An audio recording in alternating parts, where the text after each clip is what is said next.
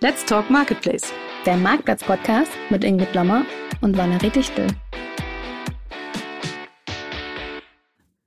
So, SD-Karte ist drin. Ja. Kann losgehen. Gut. Wunderbar. Das passiert uns nicht nochmal. Nee, einmal reicht. So, willkommen zurück bei Let's Talk Marketplace. Schön, dass ihr wieder eingeschaltet habt. Das freut uns wirklich sehr. Ich bin immer noch Ingrid, Plattform-Spezialistin der Internet World und endlich nicht mehr komplett heiser, nur noch ein bisschen. Und bei mir im Podcast-Studio sitzt wieder die Valerie von der Marketplace-Uni. Grüß dich, Valerie. Hallo, Ingrid. Das klingt immer so, als wäre ich noch ein Gast irgendwie. Ja, du, das nächste Mal musst vielleicht einfach mal du die Antwort machen. Dann, ja, sehr gut. Mach mal. Ja. Genau. Wie geht's denn so? Wieder Lust auf Marketplace, Uni? Was hast du erlebt? Ja, ich habe richtig Bock. Ich war am Wochenende mit meiner Alumni-Verbindung ich habe ja mal Textilbetriebswirtschaft studiert. Es liegt vielleicht auch nahe, dass wir deswegen den Fokus auf Fashion, Schuhe und Sport haben. Wir waren bei Fundorf in Köln, haben uns das mal angeschaut, was die so in den letzten 10 Jahren aufgebaut haben mit der Idee, einen ergonomischen Schulrucksack zu machen. Und das sind die von Ergobag und so. Ja, ne? Genau. Ergobag, Affenzahn, Ping-Pong. Also die haben richtig viele Marken und auch da krass diversifiziert. Aber ich fand es super beeindruckend, weil ganz ehrlich, so eine Idee, ergonomische Schulrucksäcke, die hätten wir eigentlich schon gebraucht, als ich noch in der Schule war, so ungefähr. Oder auch Rucksäcke mit Tiermotiven. Ist jetzt eigentlich kein Hexenwerk, ne? Also auch jetzt so die Idee, die ist eigentlich so naheliegend. Und ich fand es richtig faszinierend, was die da so aufgebaut haben, die 3 Gründer. Ja, richtig cool. So einen richtig guten Ruf bei den Händlern haben die, glaube ich, nicht. Ich erinnere mich an den ersten Kauf des Schulranzens meines kleineren Sohns und der wollte dann auch einen Ergobag anprobieren. Und der Händler war so, ja, das sind die mit der guten Marketing-Story. Da tropfte so... Und mit den scheiß Margen, tropfte so im Hintergrund raus. Also am Ende wurde es dann ein anderer, aber ja. Ja, spannend tatsächlich, weil das ist ja so ein bisschen auch so da, wenn so ein Neuer reinkommt zu so einem Markt, der seit Jahrzehnten nur irgendwie 2, 3 Player im Markt hat, wo die sagen, ja, ist ja klar, fix der Scout, ja, oder noch irgendwie ein anderer. Und dann kommt jemand Neues rein, ist ja nicht ganz so beliebt. Sind wir wieder beim Marktplatzthema, ist ja auch so da. Ne? Haben wir so eine neue Art des Vertriebswegs, manche schreien Juhu und viele finden es aber eigentlich gar nicht so geil, weil da kommt jetzt was Neues. Ja, was Neues kommt momentan auch ganz viel in den News, ehrlich gesagt. Also ich glaube, wir müssen nämlich unser eigentlich geplantes Thema der Woche ein bisschen über den Haufen werfen. Wir wollten eigentlich über Backend-Strukturen fürs Marktplatzgeschäft sprechen. Das ist auch ein total wichtiges Thema, muss ich sagen. Aber so als Newslady TM muss ich jetzt dann doch mal eingreifen und sagen, wir müssen heute aktuell werden. Okay, Ingrid, ich bin nicht ganz up to date vielleicht. Was ist denn so Dringendes passiert? Ja, liest du keine Nachrichten oder was? Ja, schon, aber dafür habe ich ja dich, oder? Ja, gut, es ist ja schön, wenn man gebraucht wird. Was soll ich dazu sonst sagen? Newsflash. Ja, erzähl doch mal, Ingrid, was gab's denn so Wichtiges und Spannendes? Ja, also auch wenn du keine tagesaktuellen Nachrichten verfolgst, du weißt bestimmt, momentan ist gerade Quartalsberichtszeit. Ja. Oh, yes. Und also es kamen jetzt schon die ersten Quartalsberichte raus von Amazon und eBay und Etsy und Zalando und kürzlich heute Morgen auch noch von Wayfair. Und um das alles zusammenzufassen, muss ich, glaube ich, wieder auf diesen Button bei Podigy klicken, wo es heißt explizite Sprache. Ist nämlich alles ziemlich scheiße.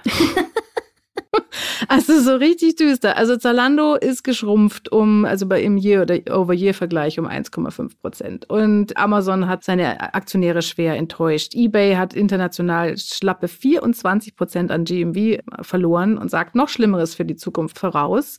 Etsy stagniert, Wayfair verliert. Also es ist alles ganz, ganz schön furchtbar. Ja, okay, I see. Also erstes Quartal, wenn man jetzt aber mal so ein bisschen das Vorjahr und die Vorlage anschaut, ist es dann wirklich so dramatisch? Ja, klar muss man natürlich sagen, wir hatten 2021 ein herausragendes Jahr, 2020 auch noch, pandemiebedingt. Ne? Gott und die Welt hat natürlich im Internet eingekauft, der vorher nicht im Internet eingekauft hat und jetzt sind die Läden wieder offen. Dementsprechend muss man das ein bisschen in Relation setzen, aber sagen wir mal so, selbst wenn man ausmittelt und sagt, wir nehmen als Normaljahr 2019 an und wir nehmen dann Wachstumsraten, die in den Vorjahren normal waren und schauen mal, wo wir dann 2022 hingekommen wären, ohne Pandemie, dann ist es immer noch nicht grandios. Also das erste Quartal lief offensichtlich so richtig richtig mies. Verstehe. Also habe ich aus dem Markt gehört tatsächlich. Dann sind wir so, hey, habt ihr das auch? Läuft es bei euch auch so schlecht?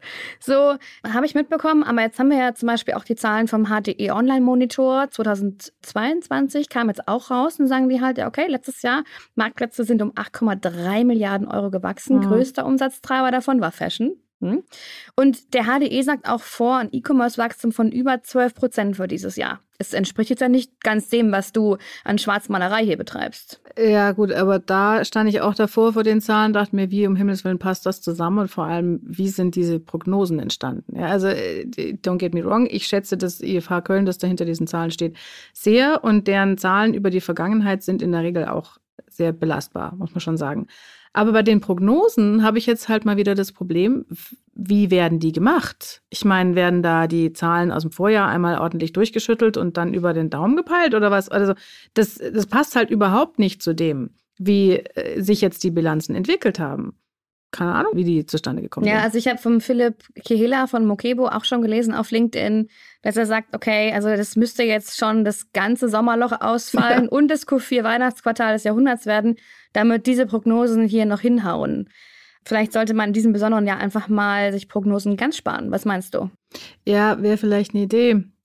Sind eigentlich, da fällt mir ein, sind solche Prognosen eigentlich im Markt wichtig für Hersteller? Wird sich an sowas orientiert oder ist es, guckt man mal drüber und denkt sich, ja, am Ende muss es doch zu meinem eigenen Geschäftsplan passen, was ich gerade mache?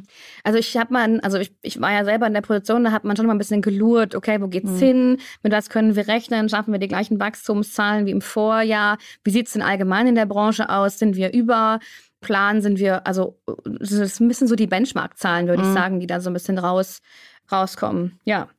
Okay.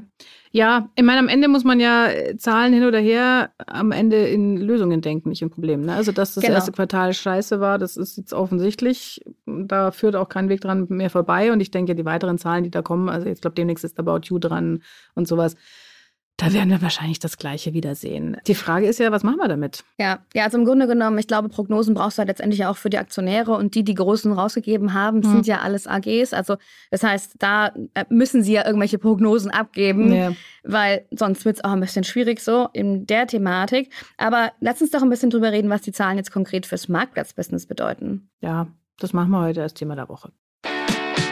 Das Thema der Woche. Ja, gehen wir mal rein, ein bisschen genauer. Also Zalando und Amazon, vielleicht fangen wir mit denen mal an, weil das ja dann doch die beiden Marktplätze sind, über die wir immer wieder am meisten sprechen, wachsen deutlich schlechter als zuvor. Selbst wenn man die Corona-Effekte rausrechnet, habe ich schon gesagt. Was heißt denn das jetzt für Leute, die auf diesen Marktplätzen verkaufen? Ist das Marktplatz-Business am Ende? Ist dieser Kanal, funktioniert der jetzt gerade nicht aufgrund der aktuellen Situation oder was ist das? Ja, also ich würde sagen, das Q1 ist immer schwierig und ich meine, wenn es jetzt so schlecht läuft, dann machen wir es halt zu, gell? Ja. Ich glaube, du hörst die Ironie raus. Also ich würde sagen, also A, du hast ja ganz viele verschiedene Effekte, ne? Im ersten Quartal letzten Jahres waren ja im Grunde genommen alle stationären Händler zu. Klar, haben alle online einkaufen müssen, in Anführungsstrichen, das, was sie gebraucht haben. Das heißt also, wir haben einfach eine unfassbar große Vorlage und wir haben zudem noch, ich meine, schlechtere Voraussetzungen in diesem Quartal durch verschiedenste andere Themen. Wir haben eine super hohe Inflation gerade. Der Ukraine-Krieg, der auch das gesamte Klima, das gesamte Konsumklima insgesamt nach unten gezogen hat, wo alle erstmal waren, oh Gott, ich kann jetzt ja gar nichts mehr konsumieren oder darf nicht oder darf ich das überhaupt, in Anführungsstrichen. Ja, ist also Konsumklima-Index ist ja quasi im freien Fall. Eigene Thematik, genau, aber ja, so brauche ich jetzt wirklich ein neues Kleid, wenn da drüben Krieg ist, so ungefähr. Also überspitzt, ne? Und das hat aber alles einen Rieseneinfluss. Zudem haben wir natürlich viel höhere Logistikkosten. Wir haben, jetzt kann ich aus meiner Branche sprechen, wir haben viel höhere Produktionskosten. Wir haben auch die Thematik teilweise, dass wir die Ware gar nicht herkriegen. Ja? Die sitzt irgendwo auf irgendeinem Schiff, das irgendwo gerade wieder vielleicht nicht gestrandet ist, aber diesmal vielleicht nicht im Suezkanal festhängt, aber genau, vor Shanghai, Lockdown, ja, also das ist eine richtig schwierige Kombination, sag ich mal, so eine sehr herausfordernde. Wir wollen ja nicht in Problemen sprechen, sondern immer so in Herausforderungen und Lösungen. Genau, ja. Ja, jetzt höre ich aber schon von manchen Herstellern, dass es eine gewisse Rückbesinnung auf den stationären Handel gibt. Ja? So nach dem Motto mit, okay, diese Pandemie, das war jetzt so ein Ausreißer, so ein Schluck auf und das mussten ja alle online kaufen, aber jetzt strömen die Leute ja zurück in die Läden. Lässt sich ja wohl auch durchaus so nachweisen, wenn du jetzt so Footfall-Zählungen und sowas nimmst, die Leute gehen wieder mehr ins stationäre Geschäft. Und ich höre es jetzt sogar schon von diesen klassischen D2C-Brands, dass die immer mehr auf die stationären Flächen drängen. Also Playbrush ist jetzt bei Mediamarkt und Elmer Matratzen gibt es jetzt auch bei Jysk, also früher dänisches Bettenlager und so. Was hältst du davon? Ist es die Renaissance des stationären Handels? Also ganz ehrlich, ich kann jetzt auch mal aus meiner eigenen Perspektive sprechen.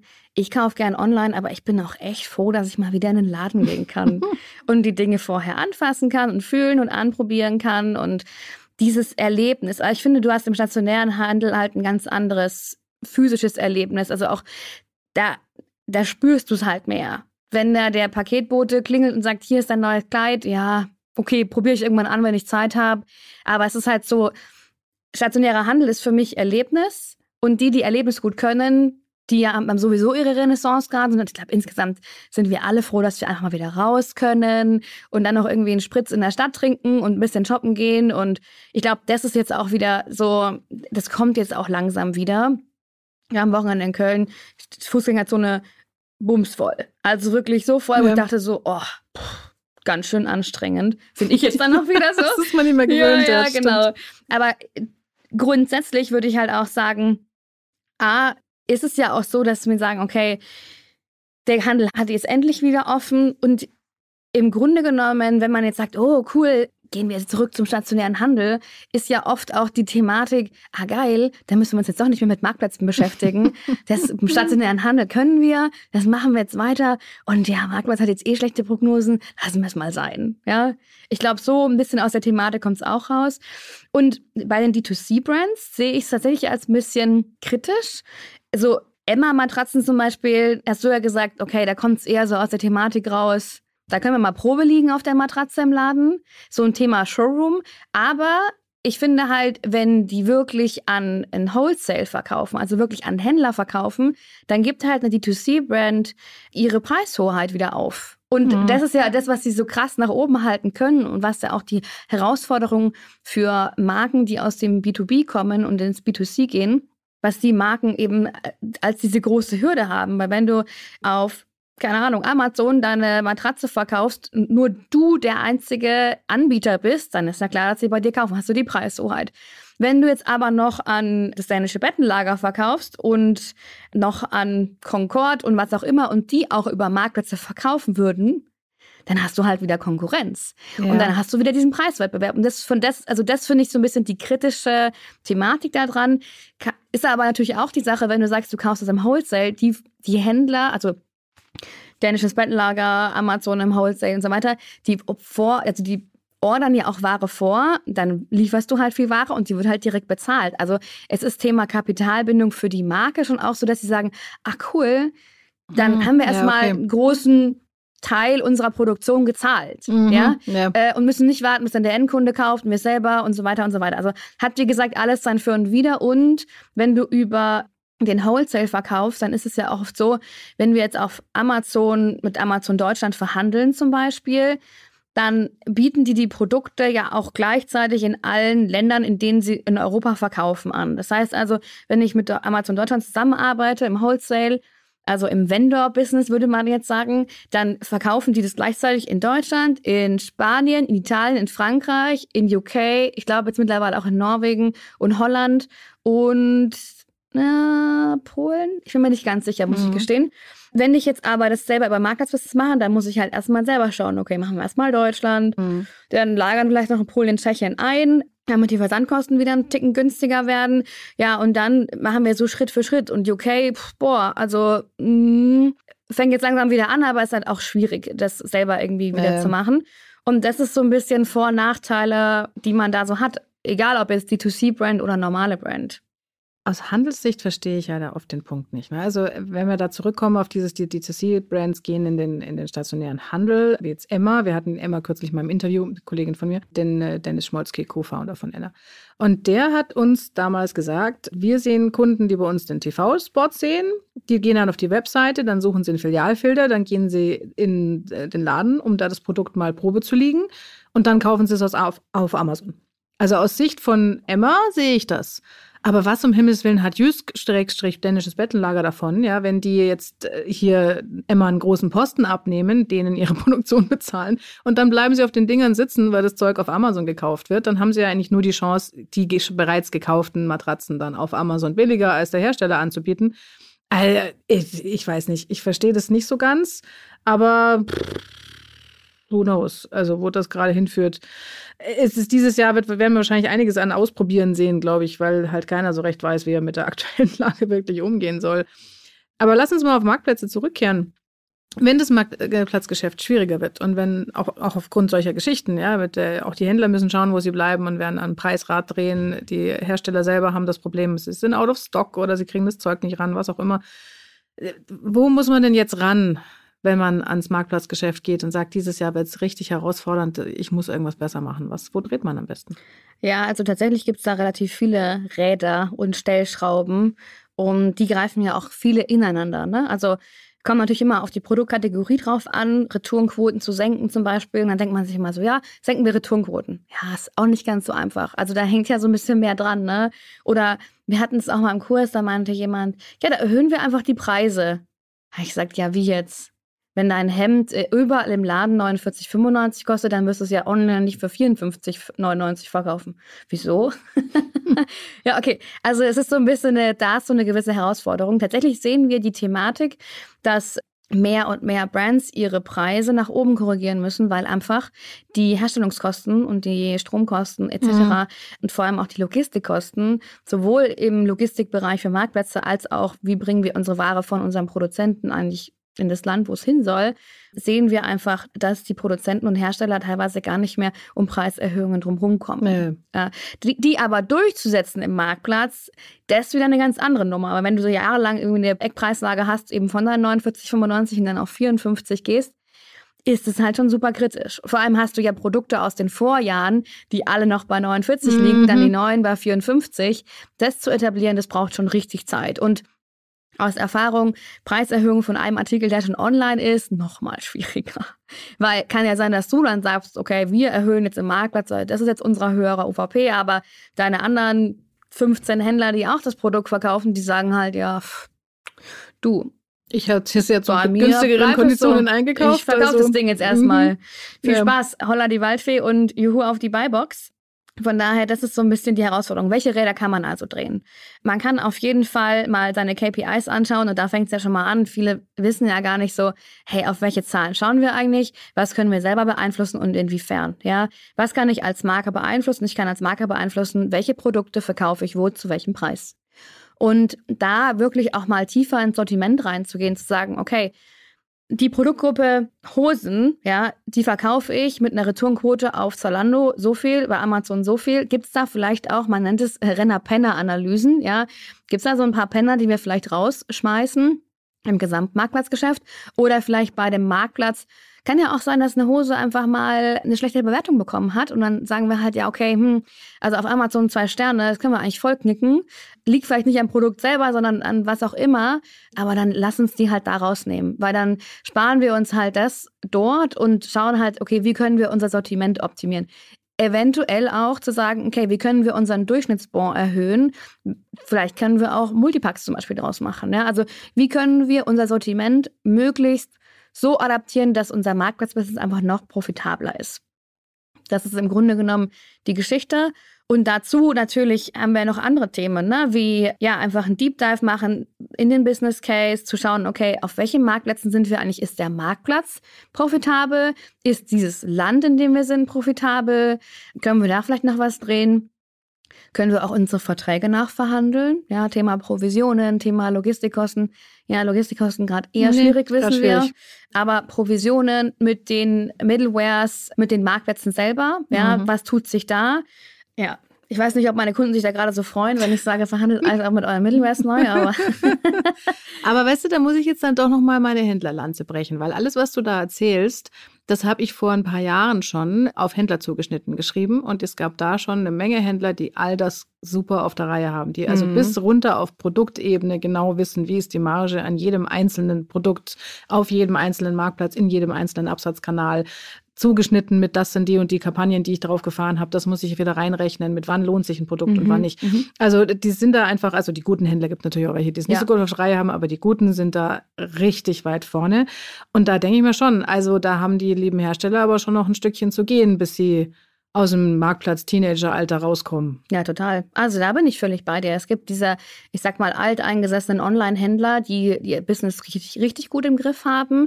Auch weit besser als manche Marken, wo man also einfach schon merkt, manche sind so, also die haben schon so ihre, ich sag mal so, ihre Möglichkeiten gefunden, die Räder zu drehen für sich. Ja? Sei das, wir machen selber nochmal Multipacks oder ergänzen die Produkte, führen eine neue ERN ein und so weiter. Also da gibt es schon einige Händler, die es richtig, richtig gut drauf haben. Die aber auch, fairerweise, das sind meistens die Händler, die auch aus dem Online kommen. Ja, es sind dann nicht die stationär super gut sind, sondern es sind die E-Commerce-Freaks. Ja, die das richtig gut machen. Weil ich habe auch am Wochenende wieder gesprochen, auch mit Händlern, und die meinten auch so, boah, Valerie, also ganz ehrlich, wie wir es drehen und wenden, so richtig profitabel wird es irgendwie nicht. Wir überlegen eigentlich auch wieder aufzuhören, ja, weil letztendlich haben wir damit mehr Arbeit, wir haben eigentlich stationäres Business und klar, während Corona haben wir es natürlich gemacht, aber jetzt so, boah, ganz ehrlich. Und da sind wir halt, und ein wichtiges Thema dazu noch ist halt, wir müssen halt auch mal in Marketing investieren. Egal, ob jetzt Händler oder Marke, die auf dem Marktplatz verkauft. Ohne Marketing geht's halt leider auch nicht mehr. Das ging vielleicht vor ein paar Jahren noch. Aber da auch zu sagen, okay, wie ist eigentlich unser Online-Marketing und Marktplatzbudget? Ja, und das ist ja so ein bisschen die Thematik, wo wir auch eine große Gap sehen zwischen, wie viel investieren eigentlich Hersteller in Marktplatzmarketing und wie viel investieren aber auch die ganzen anderen Gruppen, ne? Und die Händler und die D2C-Brands und so weiter. Da hatten wir kürzlich eine ganz spannende Analyse auf der Internetwelt dazu, wo sich ein Partner von uns angeschaut hat, wie die Ausgaben aussehen, die Advertising-Ausgaben von eben Herstellerbrands und so diesen neuen D2C-Brands. Und die haben festgestellt, ja, also gerade so die klassischen traditionellen Hersteller werben deutlich weniger auf Amazon. Also die haben sich speziell Amazon angeguckt. Und da ist der Unterschied zwischen einem klassischen Hersteller und einem D2C-Brand enorm. Aber wie kann denn das sein? Also ich meine, gerade jetzt heißt es nicht immer, man muss in der Krise werben? Ja, also ganz ehrlich, ich glaube, das ist also für mich tatsächlich gar nicht so überraschend, weil da kann man sich so ein bisschen anschauen, wo kommt denn die Brand her? Was ist denn die DNA? Und da sehen wir eben neue D2C-Brands, wie zum Beispiel, also neu, ja, aber einfach welche, die kommen ja in der Regel aus dem Online. Ja, es gibt wenig D2C-Brands, die mit stationärem Handel angefangen haben. Ich würde sagen, der Großteil hat mit Online angefangen. Und das ist für die einfach deren Klaviatur, die sie spielen. Und ich habe auch mit einer D2C-Brand gesprochen aus dem Schmuck- und Uhrenbereich.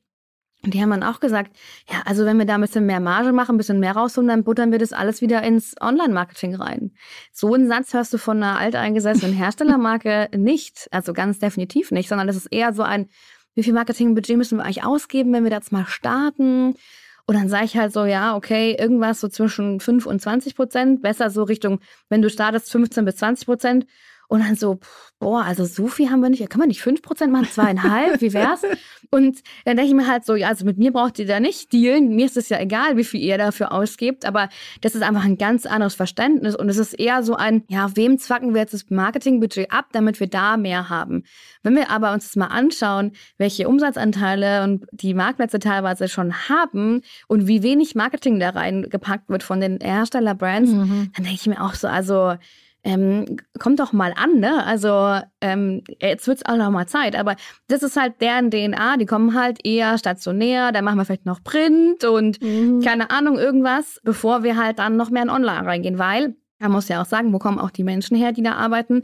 Oftmals halt auch nicht natürlich aus dem Online, sondern die sind halt seit, keine Ahnung, 15, 20, 30 Jahren in einem Unternehmen, und dass die da jetzt nicht mit Online-Marketing groß geworden sind, ist halt auch klar. Ja, also es ist so ein Stück weit, wie ist meine Personalstruktur? Habe ich da Leute drin, die wirklich einen Drive haben, die Bock haben auf Online, die das auch können, die wir uns extern reingeholt haben, die es schon konnten. Und dann sehe ich da auch sehr viel Vorteile drin. Aber wenn man halt immer nur so Trial and Error macht und wir probieren es mal und wir haben vor 3 Jahren mal bei Zalando Marketing gemacht, haben uns da die Finger verbrannt.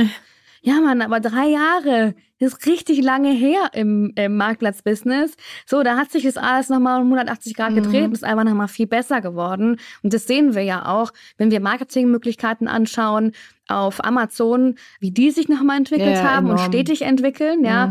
Wenn wir aber auch anschauen, wie Zalando nachzieht mit auch Self-Service-Tools, wenn wir uns anschauen, wie Otto versucht nachzuziehen, aber About You und so weiter, was da mit Influencer-Marketing möglich ist mittlerweile. Also wir haben so ein breites Spektrum an Marketingmöglichkeiten, da ist mit Sicherheit für jede Brand was dabei.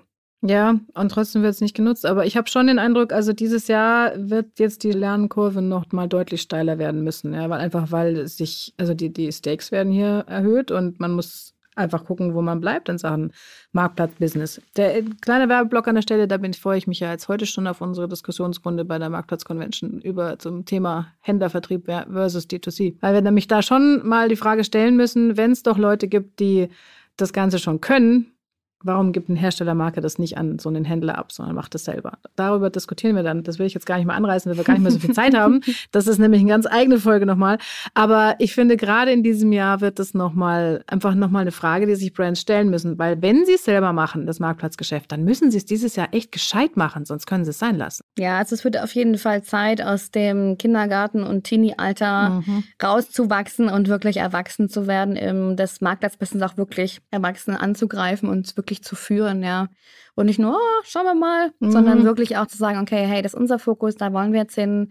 Und auch wenn es gerade vielleicht ein bisschen holpriger ist und schwieriger ist, da wird es hingehen. Ja. Glaube ich auch. Boah, Valerie, jetzt haben wir schon fast eine halbe Stunde geredet und das waren jetzt ganz schön schwere Themen. Man ist ja irgendwie in unserer Branche gar nicht gewohnt, so über so schlechte Geschäftszahlen zu reden. Es fehlt mir völlig passende Vokabular. Ja, stimmt. Ist auch ziemlich deprimierend, ehrlicherweise. Bin ich auch immer so, wie viel Wachstumszahlen? Ja, 2-stelliger Prozentbereich auf jeden Fall. Passt. Hier sowieso. Wenn ihr anfangt, gar kein Stress, plant mal 40-50% plus zum Vorjahr. Wenn ihr anfangt, sehe ich auch immer noch als realistisch. Ich glaube, es ist einfach jetzt mal so ein bisschen ein kleiner Drop. Q1 wissen wir, ist auch meistens nicht so geil. Von daher, lass uns doch lieber über die schönen Dinge des Lebens sprechen. Ja, hast recht. Ich glaube auch. So, und lassen wir unsere Zuhörer jetzt nicht in den Tag. Wir reden noch über ein bisschen was Positives. Sehr gut. Die gute Nachricht. So. Also Ingrid, erzähl doch mal nach deinen vielen Bad News. Erzähl doch mal, was hast du an Good News noch parat? Naja, also herzlich gelacht habe ich heute Morgen über die Meldung, dass Shein oder Shein, wie auch immer sie ausspricht, eine nachhaltige Produktlinie launchen will. Also Shein, aka chinesischer Fast Fashion Billigriese, ja, dessen Strategie für Kreislaufwirtschaft bisher vor allem in dem Fashion-Endlager in der Atacama-Wüste, darauf hat es bestanden, würde ich sagen. Also ich rieche da einen ganz heißen Anwärter für den nächsten Greenwashing Award. Aber ich muss zugeben, das ist natürlich jetzt eher zynische Belustigung als ernst gemeinte Good News. Ich wollte gerade sagen, das ist ja eigentlich eher so ein bisschen deprimierend. Ne? Ja, ich fürchte es auch. Aber ich bin so jemand, ich lache lieber, als dass ich heule. Ja. Naja, aber ich habe noch was Gutes. Also, wobei auch das hat so einen Twist. Snox hat nämlich vor 2 Wochen, glaube ich, die Startseite von Amazon gebucht. Und das ist nicht so gelaufen, wie sie sich das vorgestellt haben. Also es ist ziemlich unter den erwarteten Umsätzen zurückgeblieben. Aber ich finde, das ist trotzdem eine gute News, weil der Johannes Kliesch, Gründer von Snox, hat das auf LinkedIn und auch in einem Interview mit der Textilwirtschaft erklärt und ist da total offen damit umgegangen. Also einfach erzählt, wir haben das versucht und wir haben uns das und das erwartet, das und das kam raus, lag unter den Erwartungen, macht aber nichts, wir haben es probiert und man muss auch mal was probieren. Also ich fand das mal wieder so cool, wie er sich da einfach hinstellt und ganz klar sagt ich habe es für euch ausprobiert, ihr müsst es nicht machen, ist nicht so dolle. Amazon-Marketing wird sich nicht so gefreut haben. Ja, ich glaube auch, dass die das nicht so gut finden. Aber ich fand halt da den Johannes mal wieder super. Ja, und ich finde, das ist halt so genau die Thematik, die es so wertvoll macht, dieses transparente Teilen. Und zwar nicht nur von, wir sind so geil, sondern auch, hey, das war mal ein Fuck-up. Und gleichzeitig kann man ja sagen, ganz ehrlich, das war halt ein Lehrgeld, wie man so schön sagt, ja. Ja, es ist wie bei einer Investition, so, da streust du halt, machst 10 Dinger, 6 laufen gut, 4 laufen vielleicht so lala oder 1 vielleicht nicht so geil. Ja, okay, aber im Endeffekt macht es eben der Mix der Dinge, die man ausprobiert. Sozusagen, wir haben es einmal ausprobiert, haben uns die Finger verbrannt, machen wir nie wieder. Ja, okay. Das bringt uns eben nicht weiter und das finde ich einfach so schön, dass wir sehen, mehr und mehr Brands öffnen sich dafür, Da kommt es auch wieder darauf an, aus welcher DNA kommen wir denn, ja? Was ist unsere Brand-DNA? Wie sind wir selber so drauf? Ich sehe das selber jetzt in der Marketplace-Uni. Wir haben ja in den Kursen die unterschiedlichsten Brands und ich sage immer so, jeder Kurs, das ist so ihr Safe Space, ja? Da können sie alles teilen, was sie wollen. Das wird auch nicht nach außen getragen. Und da sind wirklich Mitbewerbermarken in den Kursen und tauschen sich aus. Ja, habt ihr auch das Thema? Wie geht das? Habt ihr auch die Herausforderungen? Und so weiter. Und da sehe ich einfach, wie man auch daran wächst und wie man miteinander wächst und sich da eben dieser Austausch, finde ich, ist einfach so wertvoll. Und ich bin da auch total offen und sage, hey, du, ganz ehrlich, wir haben unsere Kurse zum Beispiel im Januar auf den Februar und März verlegt, weil im Dezember waren alle so, wann das Geschäft? Und ich weiß es überhaupt nicht. Und wir hatten einfach zu wenig Anmeldungen. Und dann habe ich gesagt, ja, okay, also ganz ehrlich, dann ist einfach jetzt nicht der beste Zeitpunkt. Dann schauen wir halt, okay, what's best for the customer? Und da kommst du so ein bisschen aus der Amazon-Perspektive, Customer-Centric, ja, also was tut dem Kunden gut und was ist gut für uns. Ja, und dann setzt man das eben so um. Und ich finde es total wichtig, dass man das einfach offen teilt. Ja, finde ich auch. Vielleicht machen wir nächstes Jahr auf der Marktplatz-Convention so ein Fuck-Up-Corner oder so. Ja, du, es gibt ja auch Fuck-Up-Nights, ne? Ja. Also ich bin da mal sehr gern hingegangen, weil man da einfach mal so hört, ja krass, okay, da hat jemand irgendwie ein Produkt gekauft, es war, glaube ich, ein FBA und der hat dann irgendwie tausende Stück von dem gekauft und die kamen dann irgendwie falsch produziert an, und er war so, shit, das war ein richtig großer Fuck-Up. Also von daher, ja, ihr seht, wir können auch in Good News, wir können auch positiv. Ich würde sagen, nächste Woche sind wir wieder am Start, ja. Ne? Dann schieben wir mal das Onboarding-Backend-Thema rein. Das ist vielleicht nicht so Good News, aber so ein bisschen, machen wir ein bisschen Erklärbär nächstes Mal. Was meinst du? Ja, ich finde auch, wir sollten ein bisschen konkret werden und einfach, wenn wir schon darüber sprechen, dass dieses Jahr Marken erwachsen werden müssen auf Marktplätzen, dann müssen wir da vielleicht auch ein bisschen konkreter erzählen. Woran muss man denn alles denken? Was ist denn so die To-Do-List? Und das nehmen wir jetzt für nächste Woche vor, vorausgesetzt, es passiert nicht wieder irgendwas furchtbar Aktuelles. Aber die schlimmen Quartalsbilanzen haben wir jetzt durch. Genau, da hast du recht. Und deshalb sagen wir wieder, schön, dass ihr dabei wart. Danke fürs Zuhören. Und wenn euch gefällt, was Ingrid und ich hier machen, dann abonniert und folgt uns doch sehr gerne auf allen verfügbaren Kanälen. Und wenn ihr wollt, dann macht doch vielleicht mit bei unseren Good News, oder? Also und schreibt uns mal auf LinkedIn, was euch diese Woche besonders gefreut hat. Ich habe so das Gefühl, dieses Jahr können wir alle gute Nachrichten brauchen, so viel wie möglich. Genau, da bin ich bei dir. Also, wir freuen uns, wenn ihr uns wieder zuhört und folgt. Bis dann. Tschüss. Das war Let's Talk Marketplace, der Marktplatz-Podcast mit Valerie Dichtel und Ingrid Lommer.